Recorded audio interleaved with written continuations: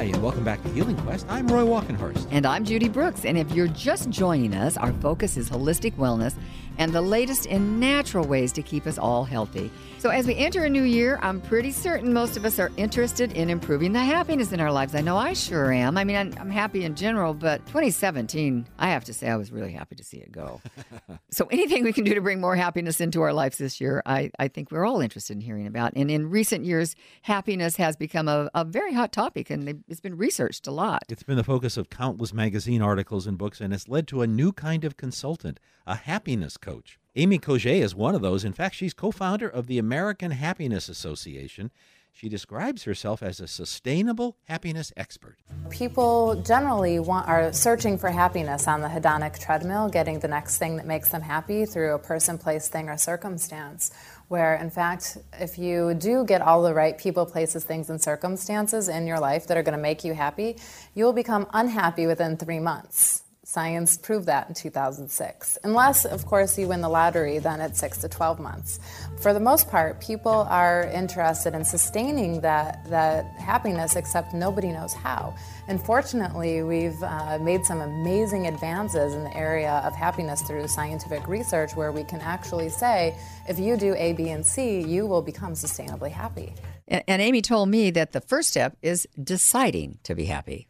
Bringing your happiness into your own hands and no longer waiting for the right person, place, thing, or circumstance. And making that happiness decision is an empowering decision. It's actually the most important decision of anyone's life.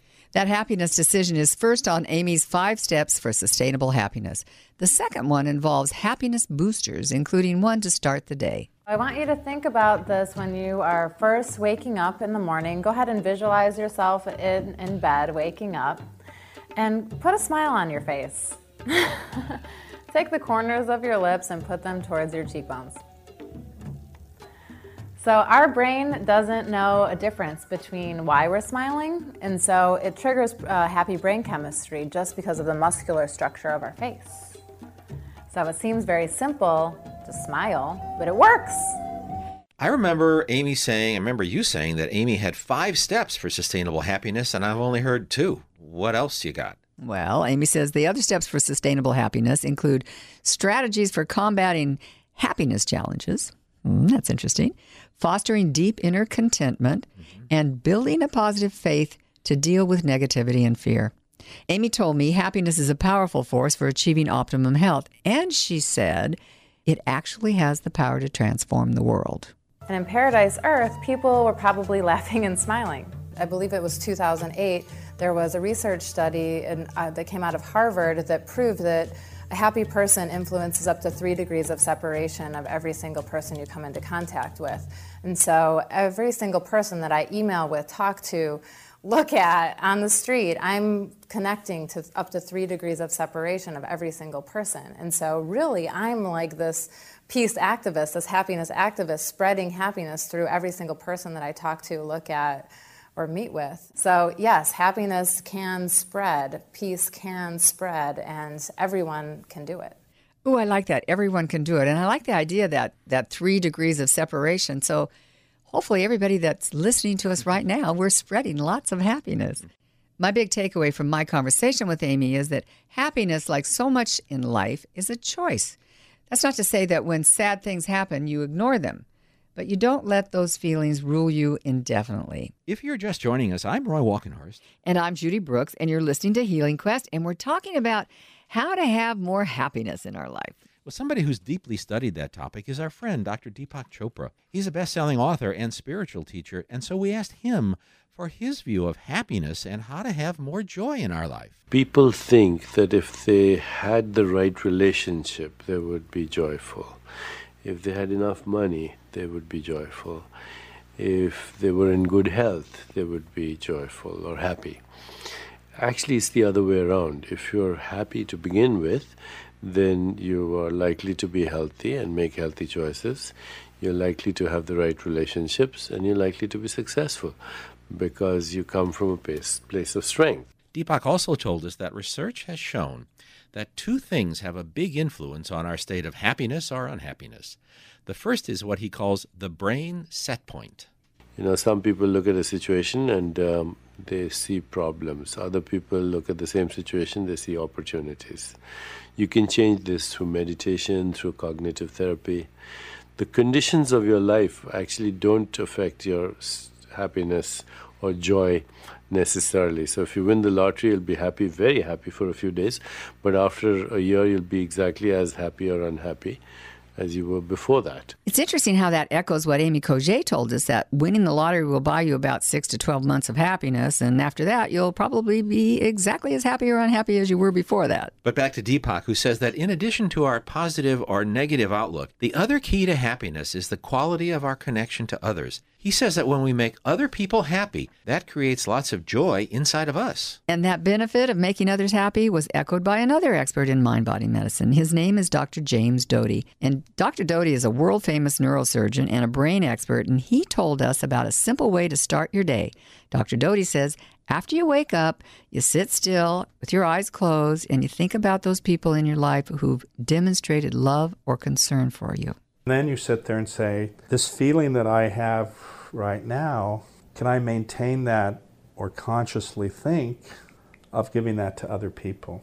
And by simply doing that, it changes everything.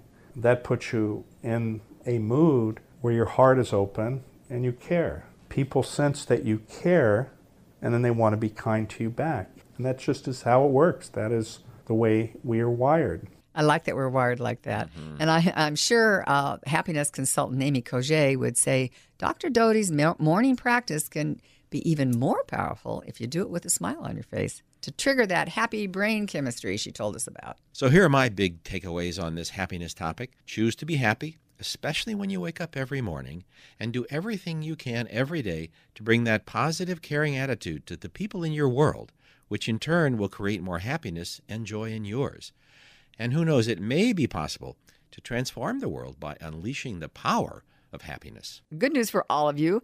Deepak Chopra is going to be in Sacramento at the Crest Theater on February 17th at 7 p.m., and tickets are available now. On the overall topic of happiness, and the research has been done, I really find it interesting, the Harvard study that Amy Cogé told us about at the beginning of the story. A happy person influences up to 3 degrees of separation of every single person they come into contact with. So you can really make a difference in elevating happiness in the world out there. You know, somebody who does that in our life is Danny Torres. He's one of the owners of Nana's Deli in the building right across the street here from where we are at KFBK. And anytime you walk into Nana's, if Danny's there, he greets you by name. Usually I've heard him do it with most of the people that walk in, and he's got a big smile, and he's just so happy, and it's contagious. You know, I was thinking about, I got my hair cut yesterday, and John Rivera out at John's famous barber shop out in, it's on Green Valley Road at any rate. He's somebody else. He's an amazing guy in the sense that everybody who walks through the door of that place feels welcome. So for Judy and me, I think when we have people like Danny Torres and John Rivera in our life, it's really a good example of how it is possible to do this 3 degrees of separation. You're right. And I bet you all of you can think of people in your life that have that effect on you. Yes. And we would love it if you would come to our Facebook page. That's Healing Quest Facebook. Just Google it. And tell us about the people in your life that make you happy, that are contagious. We want to hear from you on Facebook. I want to hear from some of you about who are the people in your life that make you happy, and that their happiness is just contagious. And I think it'd also be a nice idea to tell them when you see them and say, you know, I really appreciate you because you do this for me and all of us. So thank you. Let the people in your life know that you appreciate them. Don't assume that they know you appreciate them. So that's a New Year's resolution I think we can all try to keep. I like that one. In fact, that's going to be my one New Year's resolution. I'm Roy Walkenhorst. And I'm Judy Brooks. We look forward to having you with us next week on Healing Quest right here on KFBK and iHeartRadio. And have a little more happiness in your life. Spread some joy. Have a great week.